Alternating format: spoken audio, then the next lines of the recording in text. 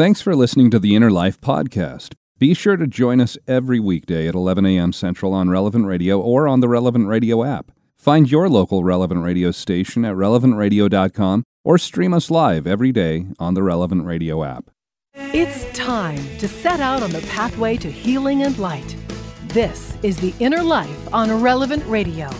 If you have questions or concerns about your faith journey, if you are struggling or searching for something more, if you are in need of some spiritual direction, our Catholic priests are here to help. One heart at a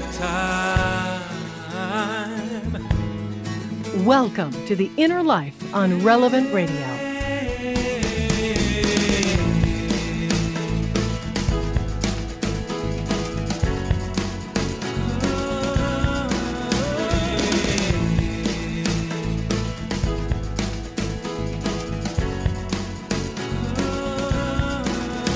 Hello and welcome once again to The Inner Life here on Relevant Radio and the Relevant Radio app. I'm Josh Raymond, and I hope you are having a good Wednesday. So are you a spender or are you a saver? When you get your paycheck, do you automatically want to set aside as much as possible, or are you excited to go out and buy something right away? Some new article of clothing, or maybe go out for dinner. It takes discipline. It takes restraint to hold off spending when you get paid.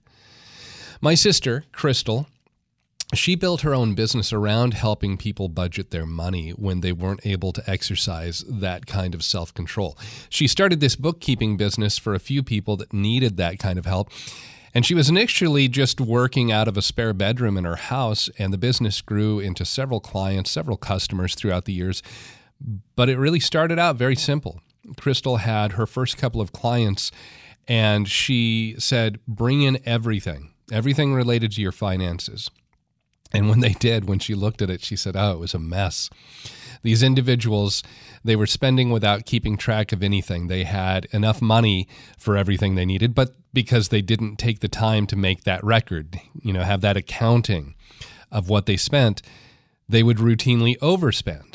So then they'd end up owing extra on different bills, or bills hadn't been paid, or they were charging things on credit cards. Crystal, she started with a very basic system for these first couple of people that she was helping, and they gave her control of all of their finances. They knew that they needed that kind of help, some serious help. So Crystal, she was given that trust of being in charge of all of their money each month. Now, this was before the use of debit cards and electronic bill pay and that sort of thing. This was when people primarily paid for things with cash or with paper checks. And Crystal, she gave these individuals that she was helping, gave them some different envelopes with cash in them. And maybe you've done this kind of system for yourself in the past, where you designate a certain amount of money for each category that you spend, and that amount of money, it goes into each respective or each appropriate envelope. And once the money is gone, once it's out of that envelope, you don't have any more to spend. And you don't spend any more for that category until your next paycheck. And it worked for these people. Crystal's business, it grew and grew basically by word of mouth. Clients who had watched their financial situation transform because of Crystal's help, they would tell friends, they'd tell acquaintances, and this would bring new customers to Crystal. And it was really amazing to me to see all of these different people who would just hand over control of pretty much everything related to their income and their finances, give it over to Crystal's control. But then she would take what was given to her and get everything organized and make their money stretch further and do more for them than they ever could on their own. Now, that's a lot of trust, giving someone complete control of everything like that. Do you think you could do that? If that person is really trustworthy, it could mean good things for you. If they're not, it might mean some bad things in your future. But I also find it amazing that God, He does this same sort of thing with us. He gives us so much. In fact, everything that we have, our gifts, our talents, our intellect, everything that we have, it's all given to us by God. And He allows us to have that control over so much.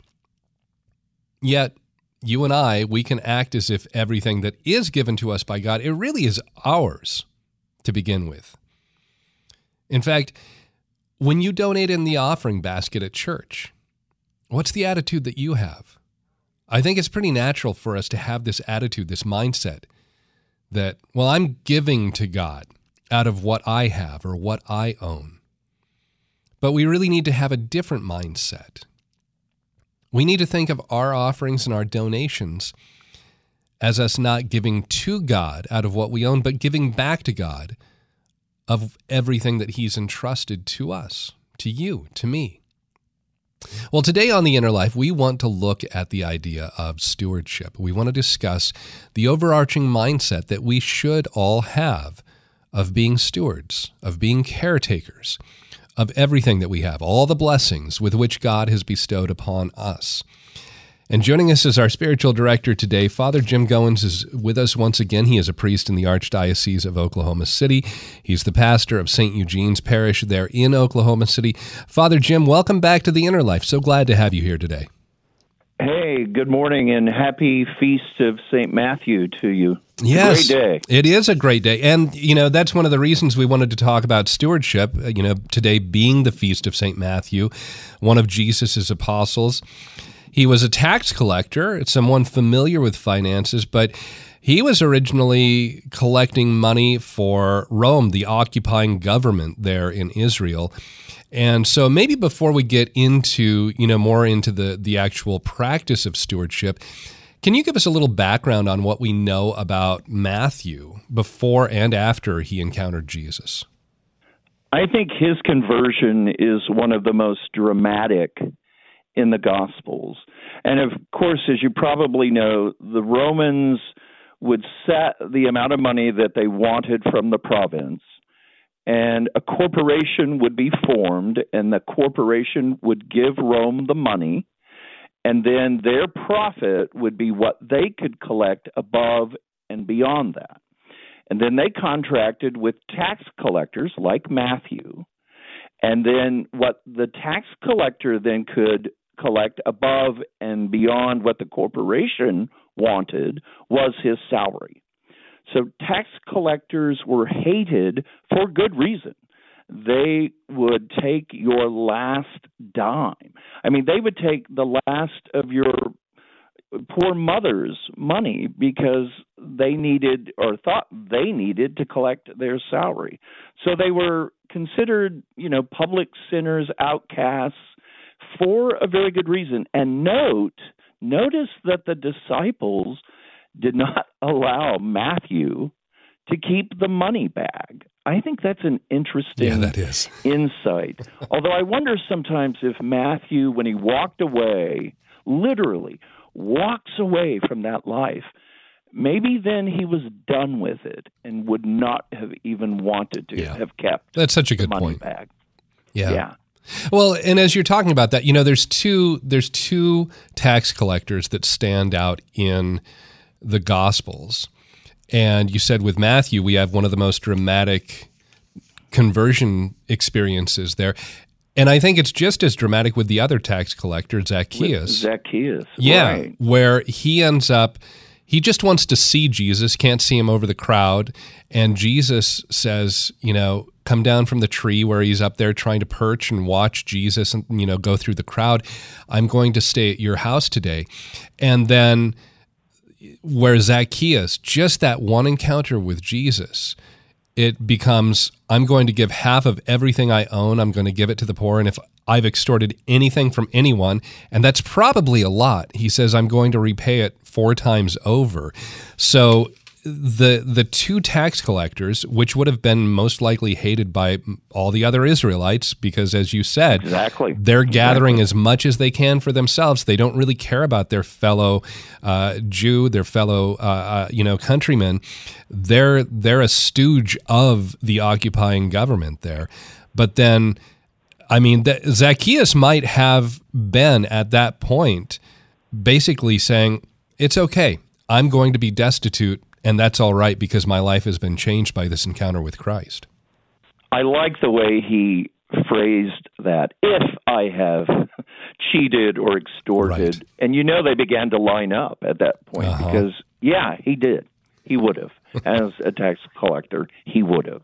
But think of it, these two men that the Lord is able to bring into the light simply by his presence, the presence of Christ. When we encounter him in the Eucharist, it is that same power. His mere presence is enough to call us out of darkness into light. So what do we know about Matthew after his conversion? Obviously, one of the four gospel writers traditionally, but what else can you tell us about St. Matthew? Well, we know that he was martyred. He was one of the disciples who was martyred for the cause. Not a whole lot known of the details, but his gospel, of course, is the crowning achievement of his life.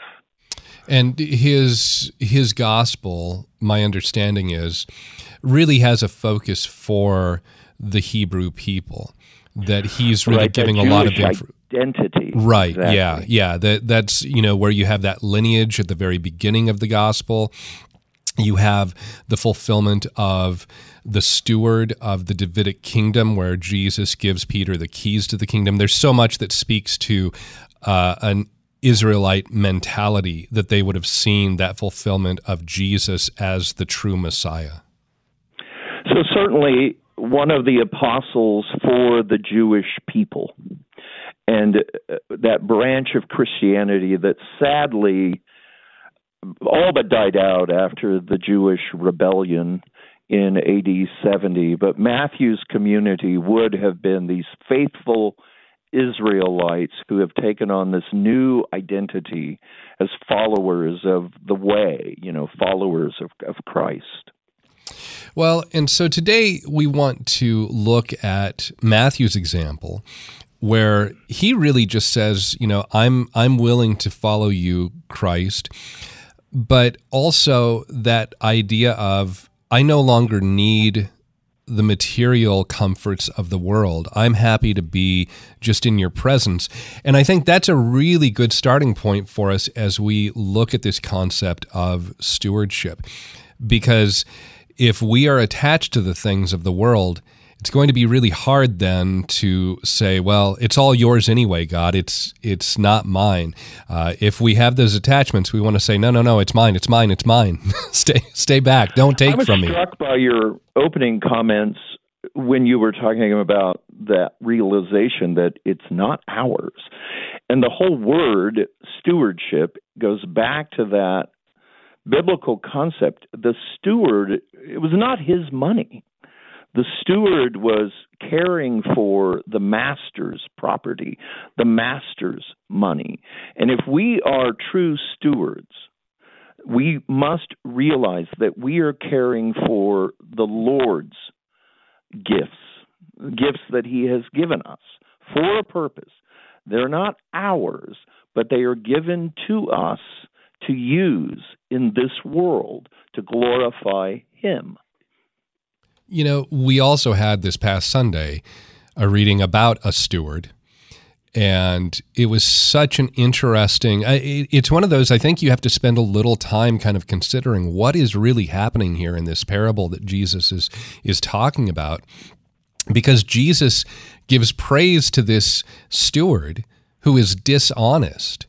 And maybe for just a moment, you can kind of talk about that we heard this past Sunday. And what is Jesus really drawing out from that parable there? Because when we think of stewardship, we think of somebody who should be trustworthy. Jesus says this is somebody who absolutely was not trustworthy. And yet the owner, the master of this steward, he at the end says, Jesus says he commends that dishonest steward for acting prudently. Yeah, the wiliness of that guy is praised. One theory on that parable, which I find fascinating, is that the master was loaning money, basically. Usury was against the religious law. How they would try to get around it is that they would loan you the value in wheat or oil. And so this wily steward, who was probably, tacking on things to the invoice for his own gain. But he also erased the unethical profit that his master was going to collect.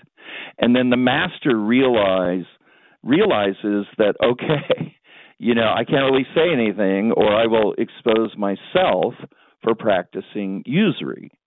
So this wily steward who is dishonest, but he's smart. He's smart in the ways of the world. And the Lord praises the intelligence and his lament that the children of light are sometimes not very smart in the way that we use the things of the world, whereas the children of darkness often are very clever. Yeah. So I think that's what he's asking us to emulate. And he uses this example, and it's a very difficult parable because the master is not God, is not right. Jesus. And the steward is not, the faithful disciple. It's a parable in which your whole world kind of gets turned upside down.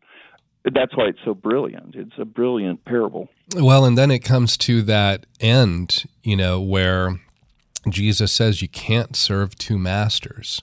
And basically you can't serve God and riches both. And that comes back to that idea of detachment. And, another place where we see that detachment is where that widow comes forward. And this is where Jesus, he and his disciples are there at the temple. They're sitting opposite the treasury. And all these rich people are coming through and putting in all these large amounts of money. And then this poor widow, she comes through, puts in 2 small coins. And this is where Jesus says to his disciples, look at this woman. And this really also, talks about, I think it ties in so nicely with Matthew. He just immediately leaves the table where he's collecting taxes, has no thought of, my well-being for the future. And I don't think we look at either of these and say that we should be foolish in planning ahead. But at the same time, that God, if you are calling me to follow after you, if you are calling me to be part of your work, I really have to trust that you are going to provide for me. Now, that might be providing for me with a job in an office or, working in some sort of, technical or vocational field where I'm going to have that regular, weekly or monthly income. But at the same time, recognizing that this is you who are providing this, not me doing it out of my own. I love that image of the widow and what she gives. I love the fact that this is an icon of trust in God. I mean, her capacity to trust God to care for her is enormous. And the other thing I love about that moment in the gospel is that we're confronted with the fact that she gives out of her poverty. Most people will say, if I win the lottery, I'm going to give and give and give. Well, why wait to give when you're wealthy? Learn to give when you're poor, and then you will be given more. If we prove trustworthy in small matters, the Lord says that we will be given more to manage. So I think it's important for people to learn to give in their poverty. When you are poor, when you're struggling month to month, that's the time to learn how to tithe, how to manage your money, how to trust in God. I think that's a very important lesson.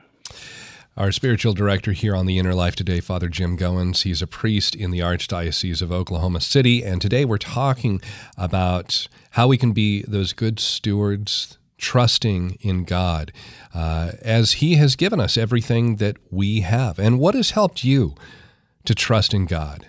and offer him everything that you have in your life. Maybe that's a struggle for you. Maybe that's something you want to do, but it seems difficult and you'd like some advice, some insight. You're welcome to call in and speak with Father Jim Goins, 888-914-9149, 888-914-9149, or you can email us, innerlife@relevantradio.com. We'll be back with our conversation in just a moment here on Relevant Radio and the Relevant Radio app. Today, we'd like to thank Adam, who's listening in Pennsylvania, for donating his Toyota. Join in with thousands of other listeners to donate your old vehicle by visiting relevantradio.com/car.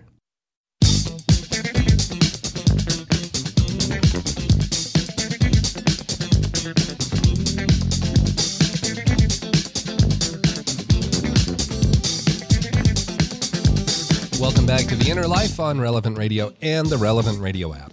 I'm Josh Raymond. Today I'm speaking with Father Jim Goins, a priest in the Archdiocese of Oklahoma City, pastor of St. Eugene's Parish there in Oklahoma City, also inviting your phone calls as we talk about stewardship today. What does it mean to be that steward of everything that God has given you? And I mean everything. That's what we're talking about here today. And how have you been able to give back to God out of what he has given to you, out of the blessings that he's bestowed upon you? When have you maybe given financially to the church, your parish, even if it stretches you? And then how have you seen God provide and take care of you after giving to his work? How is donating to the church or to other apostolates, other ministries, how has that helped you to trust more in God? 888-914-9149 is the number to call in and join the program. 888-914-9149. Father, that concept of trusting God, especially being able to give, as you were talking about right before the break, give when we find ourselves not necessarily having very much. And as you were talking about that, it reminded me of the story. This is where the prophet Elijah, he goes into Zarephath, and in this city he encounters a widow and asks her to help bring some food for him. And she explains, I only have enough basically to make this one last little meal, just a couple of little pieces of bread for my son and I was going to prepare that, and then after that, basically, we have nothing. We're going to die. We're going to starve to death. And then Elijah, he says, no, that's all right. Go ahead, do as you've said that you're going to do, but just make me a little something first and bring it to me. And then after that, it's amazing. There is this line that Elijah says, for the Lord, the God of Israel says, the jar of flour shall not go empty, nor the jug of oil run dry until the day when the Lord sends rain upon the earth, because they're in this famine.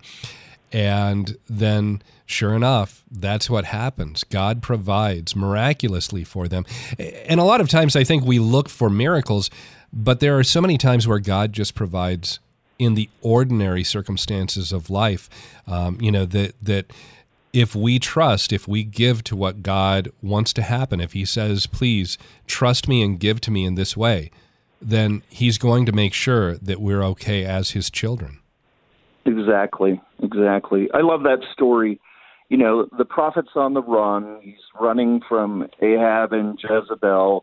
And this is a pagan town. This is pagan territory. This widow does not even share the faith with Elijah. And yet there's something about his promise, his demeanor, and she trusts in this foreigner and a foreign God. And the living God saves her, and the jar never went empty. That's a beautiful image of stewardship there. I once had a conversation with. She ended up having to leave the Missionaries of Charity for health reasons, but she was a sister with the Missionaries of Charity and had worked with Mother Teresa here in the U.S. when she had come to visit. And one thing, I've probably heard this woman say all kinds of different things about her encounter with Mother Teresa, but one line stuck out to me. She said, honestly, all you really need in life is a bar of soap and a bucket of water. Outside of that, God will provide everything else. And I thought, oh, if I could just have that attitude in my life, that I'd like to be clean at the beginning of the day, but God will take care of everything else. I met a Baptist preacher once who ran a food kitchen, and I asked him, how do you raise money for this? And he said, I don't. That's God's business. I don't get into God's business. So this man simply opened this soup kitchen for homeless people without any formal structured fundraising. And his faith was, no, the money will come. And it did. Just the witness of him doing what he was doing brought forth donations. One of the most amazing examples of a trusting steward I've ever witnessed in my life and in my priesthood. So let's talk about this. We're talking about examples. How about for us changing that mindset? How do you get away from everything is mine? Because as I mentioned before, I think it's very natural for us to have that mindset, that outlook, that attitude. My paycheck was just deposited. I need to take care of my car, get it in for an oil change, or, I just spilled spaghetti on my shirt, so I might need to buy a new shirt for work. How do we get away from mine? It's mine. I own this. And have that kind of reordered outlook to view everything in our lives as being gifts, being blessings given to us from God. I think it's very important for faithful Catholics to decide what percentage of their income they plan to give to the church or to a charity or to some great cause. For married couples, for single people, to make that decision. This percentage of my income is set aside, dedicated to the Lord, to the Lord's work. And whatever comes, this belongs to Him, and that will be the first gift. The temptation, of course, is to say, let me pay my bills first. Actually, it should be, let me give my gift to the Lord first. That takes a lot of discipline. As you were talking about your sister teaching people how to be disciplined financially, it seems that when we discipline ourselves spiritually, the financial discipline follows. That's one thing I've noticed about tithing, about giving back to God, to His church, to His people. Well, and giving to God's work, I think there's two things that happen here when we make that financial contribution.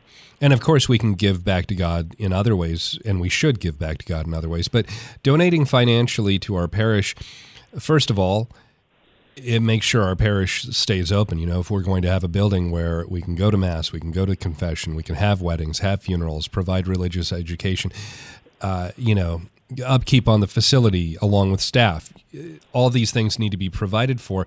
But then I think that second part, it really comes back to ourselves, that the more that you give, and whether that is financial gifts or other ways, maybe volunteering your time, helping. Which is a great way to give to your parish, by the way. Absolutely. To volunteer your time is a great gift.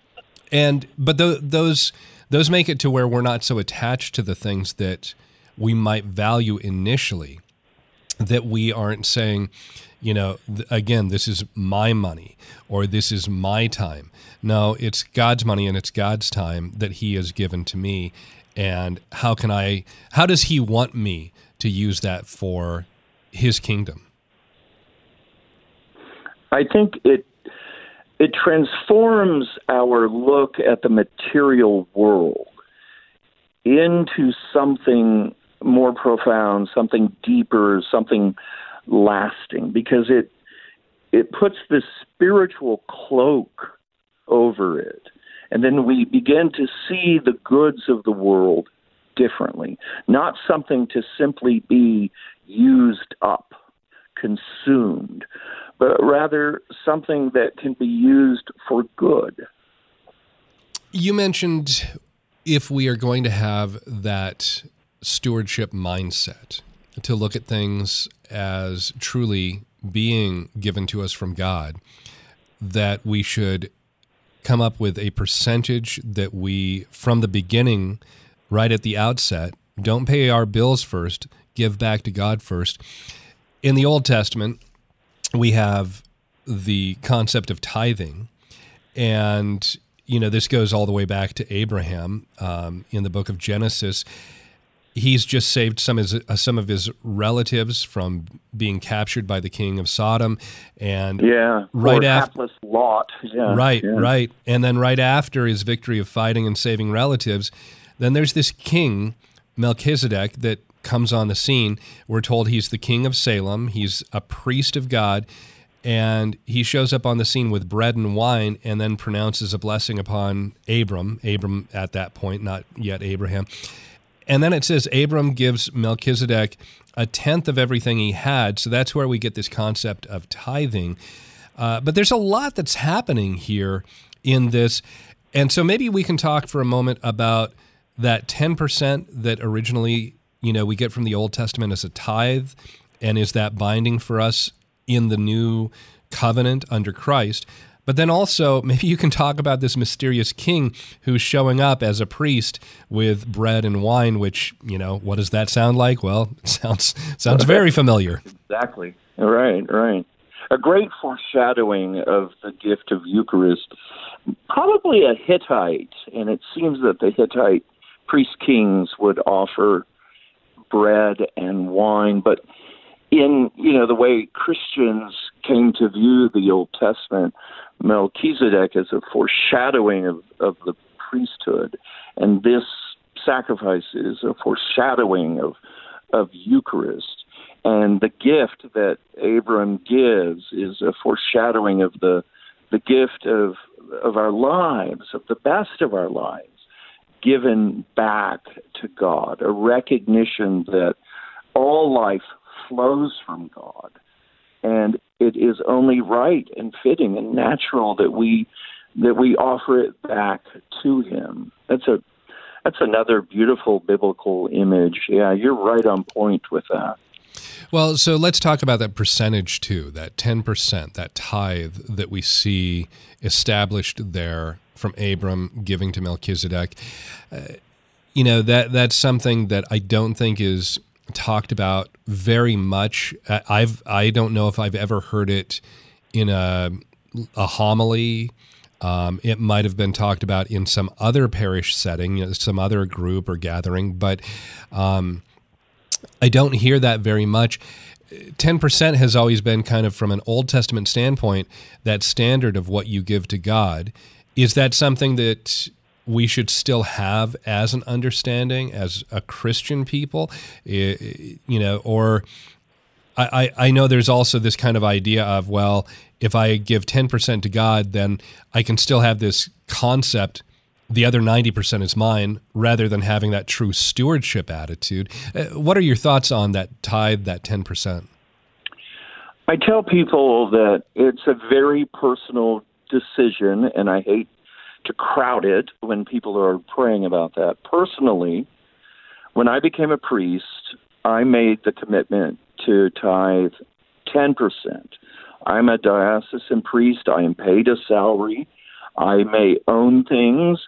So for me, the 10% was very important, because I thought, if I'm going to have this life in which I'm asking people to give, and if I don't give myself, I will be a hollow man, or as Paul might say, just a noisy gong. So personally, I do the 10%. But I tell folks, look, if you do 5%, that's going to be about 5 times more than the average American Catholic. The average American Catholic will tithe about 1% of their income to church and church related charities. Maybe a little more than 1%, but that's about where it stands. The most generous folks out there, according to studies, Jewish people, African American Christians, those two groups tithe more of their income than any other faith group, or at least some studies have indicated that. So, I mean, if we could get people to get to 5%, that's a great progress in their spiritual life. Father Jim Goins, our spiritual director here on The Inner Life, as we're talking about being good stewards of all that God gives to us, also taking your questions, your calls at 888-914-9149. What has helped you to have that trust in God and offer back to Him? Maybe stretch you a little in giving back to His work. And how has God provided for you, taken care of you because of your faithfulness, because of your generosity? Maybe it's something you want to do and you're a little scared to take that first step. You'd like some advice, some encouragement from Father Jim. You can call and speak with him, 888-914-9149, 888-914-9149. Father, Wes is calling in from Minnesota. Wes, welcome to The Inner Life. You're on the air with Father Jim. Hey, thank you. Good to be here. I had a quick question. So I'm a convert to the faith, and I've always, kind of taken it seriously of putting God before anything else. So my question for you, just to get your take on it, is spiritually, when we think about tithing, should it be considering our pre-tax income, so giving to God the best first, and then considering like rendering unto Caesar, paying taxes, what have you after?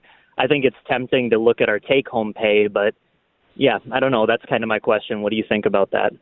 Again, I would say that's a personal decision. I let people come to their own conclusion about that. I do it, pre-tax income. That's the way I do it. But maybe I'm a bit too scrupulous. I don't know. I think that if the heart is there, if the person's heart is there, the Lord will honor the gift. Yeah. Whether it's pre-tax, post-tax, the Lord will honor the gift. And, follow your conscience. Let the Holy Spirit be your guide. Yeah. For me, it's pre-tax income. I remember Wes asking my mom this question one time too. And I said, yeah, so do you make your tithe based on your gross income or on your net income? And she said, oh, well, in the way that moms can make you feel a little guilty. She said, well, do you want to be blessed on the gross or do you want to be blessed on the net? And I just walked, okay, thanks, Mom. That's great. Yep. Again, the phone number, if you'd like to talk with Father Jim Goins, 888-914-9149, 888-914-9149. We need to take one more quick pause here in the program, but we'll be back with more with Father Jim Goins in just a moment. This is Relevant Radio and the Relevant Radio app. We receive hundreds of your phone calls every day, all thanks to the Catholic Order of Foresters Studio Line. Our sponsor offers flexible life insurance and annuities. Visit relevantradio.com/Forester today, an Illinois life insurance society not available in all states.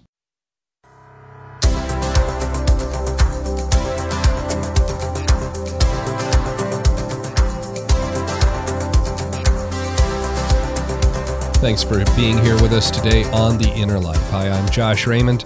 Today, our spiritual director is Father Jim Goins. He is pastor of St. Eugene's Parish in Oklahoma City, talking about stewardship today, how we look at everything that we have in our lives as being a gift from God and how we use that then for God's kingdom, for God's glory. How do you do that in your life? Or maybe that's a difficulty for you. It's something that you really have been struggling with and you'd like to talk with Father Jim. The phone number here, 888-914-9149, 888-914-9149. Father, let's go to the phones. John is listening in Phoenix, Arizona. John, welcome to The Inner Life. Glad to have you here on the air. Thank you. I just wanted to share an example of God blessing you when you do trust Him. I had, in my single days, saw my accountant and wasn't able to deduct all my charitable giving. And just didn't reach the threshold. So I went home, looked at it, and realized if I'd have just tithed 10%, I would have been able to deduct it. And so ever since then, I have, and my wife and I do now, and we've always been blessed by doing that. Never, missed a mortgage payment or a tuition payment for the kids, for private school or food. The saying that you can't outgive God, I think, is so true. So I just want to encourage people. It was hard for me to do. I didn't know how I was going to do it. But I've never lacked by first being generous. That's a great testimony. And, anything that is worth doing will be difficult. And sacrifice is inherently difficult. And if it weren't difficult, it would not be something great. And I agree with you that you really can't outgive God. If you learn to be disciplined financially and spiritually, you're going to be taken care of. You might not be the richest man in Phoenix, but you're going to be taken care of. You're going to be fine. That's a great testimony. Thank you. Yeah, John, thanks for the call. One of the other things that might be good to point out too here is we have that moment where Jesus is being tempted in the wilderness, and he says, you shall not put the Lord your God to the test. He responds to Satan as he's being tempted. But there actually is an area where God tells us to test him. And this is in the prophet Malachi. He makes this really strong statement. God tells Israel that they're robbing from him by not giving their tithes, not giving their other contributions. And so Malachi chapter 3, verse 10, God tells the people, he says, bring the whole tithe into the storehouse. And then God makes this bold proclamation. He says, put me to the test and see if I do not open the floodgates of heaven for you and pour down upon you blessing without measure. And, we are given permission by God himself in this one area of being generous, of tithing, of contribution, where we really can test God's faithfulness, his providence in giving our tithes to him, to the church. Well, that's a powerful scripture. That's a wonderful example. That's great. Great scripture today, Josh. Yeah, well, as I had one professor in college, this was my Greek professor, and he said, there's gold in them hills, and I always remember that that line. He'd say it every once in a while. Father, let's go back to the phones. Mary Ann listening in Chicago. Mary Ann, welcome to the Inner Life. You're on the air with Father Jim. Hi, thank you for taking my call. I was just wondering how God views tithing that's not monetary and it's in exchange for a work. So for what I do, like I wouldn't do it for, say, catechetical teaching, which I do, but I do ultrasounds in a crisis pregnancy center. I've saved them thousands of dollars over the years. So I've always I didn't sit down with pen and paper, but I just always kind of considered it as part of my annual effort because I could have made more money, working for somebody that's going to pay me. And I could have tithed off of that. So that's why my question. Oh, absolutely. That's a great way to tithe, to give your talents, your gifts, to put that at the disposal of people who need them and not to charge for them. Absolutely. The Lord will honor that gift. Absolutely. Yeah, good question. And many people, in parish life, I tell them, look, if you don't feel you can give a lot financially, hey, give me a little bit of your time. Or what is it that you do well? What is it that you can do that we need? If you could share that with us, that's tithing. Absolutely. Well, another thing, just kind of thinking of what Marianne is asking, thinking of what John just shared, that it was difficult, but he decided to, we're going to try and make that regular donation to our parish. However you donate, going back to maybe that percentage that you were talking about, maybe it really would be something that's impossible for you right now to start immediately at giving 10%. I know a couple who They started giving a percentage, and they said, okay, we made it that first year giving to the church that much. And so they bumped it up 1% the next year, and they bumped it up another percent. Eventually, I think they got up to like 12 or 13% that they were giving back to the church, because every year they would give another percent of what they were earning. And they found, you know what? We can do this. This is manageable. And so that might be a good option for somebody too. You know, you can look at different ways. And I think that goes back to what you were saying, Father. It really kind of is this personal decision. The most important thing is that we're giving to the work of God. Right. And I don't advise people to just jump right out there and promise 10% if they do not have the financial discipline yet. You know, it comes in time. And giving a bit more every year, that's a great way to stretch and to, you know, train yourself bit by bit to be more disciplined with your money. Father, you know, as Marianne was talking there too about volunteering, I think that goes back to, it's not just our money that we are being those stewards. It's every part of ourselves, everything that God has gifted us with, you know, whether that is in our relationships with our family and the way that we interact with them, recognizing that, you know, our spouse or our children or our siblings or our parents, they've been given to us by God. We are the caretakers of them in that specific relationship that we have with them. But then there's so much that even opens the door to understanding, you know, how we're not just stewards of the immediate things, but even, you know, how we can be stewards of the world that we inhabit, you know, our environment, that we can look at the world around us and say, God has given this world to us as a gift. You know, Pope Francis talks about this in his encyclical Laudato Si. I think that's one of the great challenges for the church in our day and age, is to begin to see stewardship in the most ancient of insights, ways to look at it. You know, Adam and Eve given the Garden of Eden to take care of. The earth has been given to humanity for us to take care of it and not to use it up, not to consume it, but to tend it, you know, like that garden. And I think Pope Francis is on target with challenging the church to look at the world in a different way, look at the environment in a different way. And, you know, that encyclical is actually beautiful. It's not political. It's very biblical. It's a gorgeous meditation on what is our true relationship with this earth. Is it just something we use up, or is it a spiritual focus that we need? And he uses the image of the Eucharist in a beautiful way. You know, the Lord comes to us in things of the earth. He comes to us in bread, and you know, bread and water, flour and water. He comes to us in wine. He comes to us in these simple elements, gifts of the earth, and he means to divinize us through this. That part of the encyclical, I think, is brilliant and beautiful. I would urge your listeners to take a second look at that encyclical. It's worth it.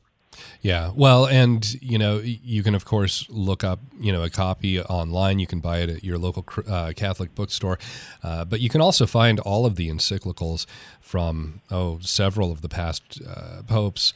They're all on the Vatican website. If you just go to vatican.va, pull up the English site there at the Vatican website, you can find all the different writings, the encyclicals, apostolic exhortations, all of those different things are available there. Father, we're down to just a couple of minutes here, but in the remaining couple minutes, if somebody outside of, you know, what you just mentioned with Laudato Si, if somebody wants to have, you know, maybe dive into a little bit more as far as reading or maybe looking at the life of a saint who gives a good example of living out stewardship, any recommendations?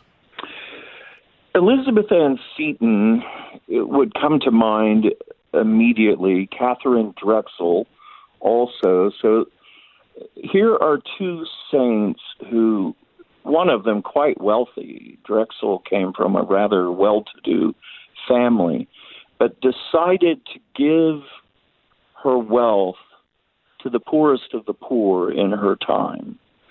And Elizabeth Ann Seton, who was not as wealthy, but nonetheless was a very sophisticated woman, very well-educated woman, who then gave her talent for education to God to educate young women and to help them, to lift them out of poverty. Those would be two examples off the top of my head. Great. Well, Father Jim, we're down to our last 30 seconds here. Before we conclude the hour, can I ask you for a blessing for all of our listeners?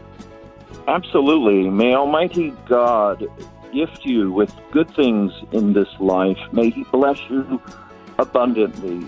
And may He turn your heart to things of heaven. In the name of the Father, and of the Son, and of the Holy Spirit. Amen. Thanks, Father Jim. Glad to have you here with us. Yeah. Great talking with you. And have a happy rest of the Feast of St. Matthew today. And thank you for listening, being a part of the program. If you joined us late, if you'd like to listen to the opening part of the hour, that podcast of The Inner Life, it'll be posted here shortly at relevantradio.com or on the Relevant Radio app. Stay tuned. Mass starts right now here on Relevant Radio.